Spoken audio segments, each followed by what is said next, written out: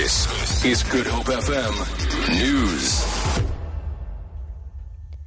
Two opposition parties, the DA and the Freedom Front Plus, are considering legal action to challenge the Expropriation Bill in court if it is signed into law.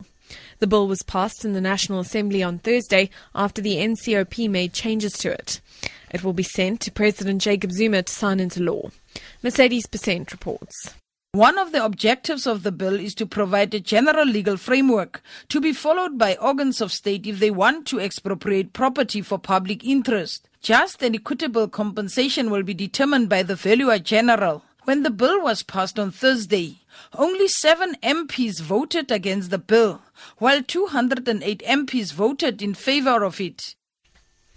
In related developments, the South African Institute for Race Relations has asked President Zuma to refer the bill back to Parliament, saying it doesn't meet various constitutional requirements.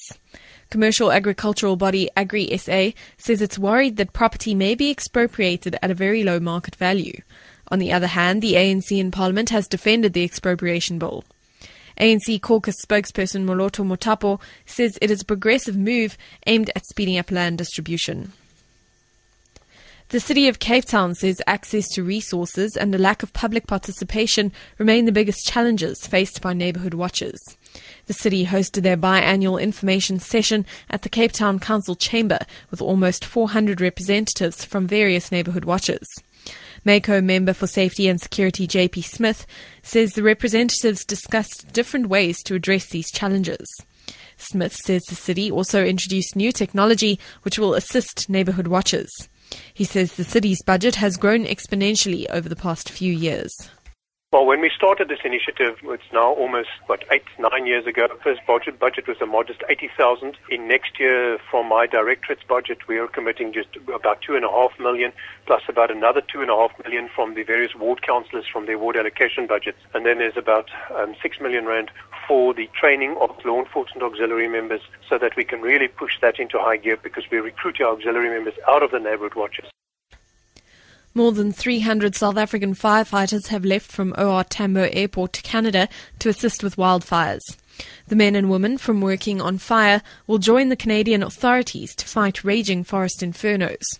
The fires, which broke out earlier this month, have left more than 250,000 people displaced after they were evacuated from their homes.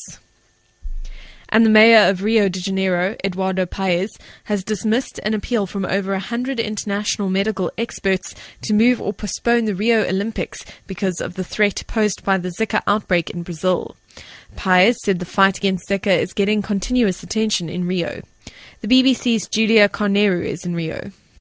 The City Hall of Rio has said that there are 3,000 inspection agents, surveillance agents out there every day looking for the mosquito, and that the inspections will be stepped up a month ahead of the games, specifically in the areas of the venues and around the venues. They point out that the Zika virus, well, that's a global health issue. It's present now in 60 countries, as the World Health Organization has been pointing out.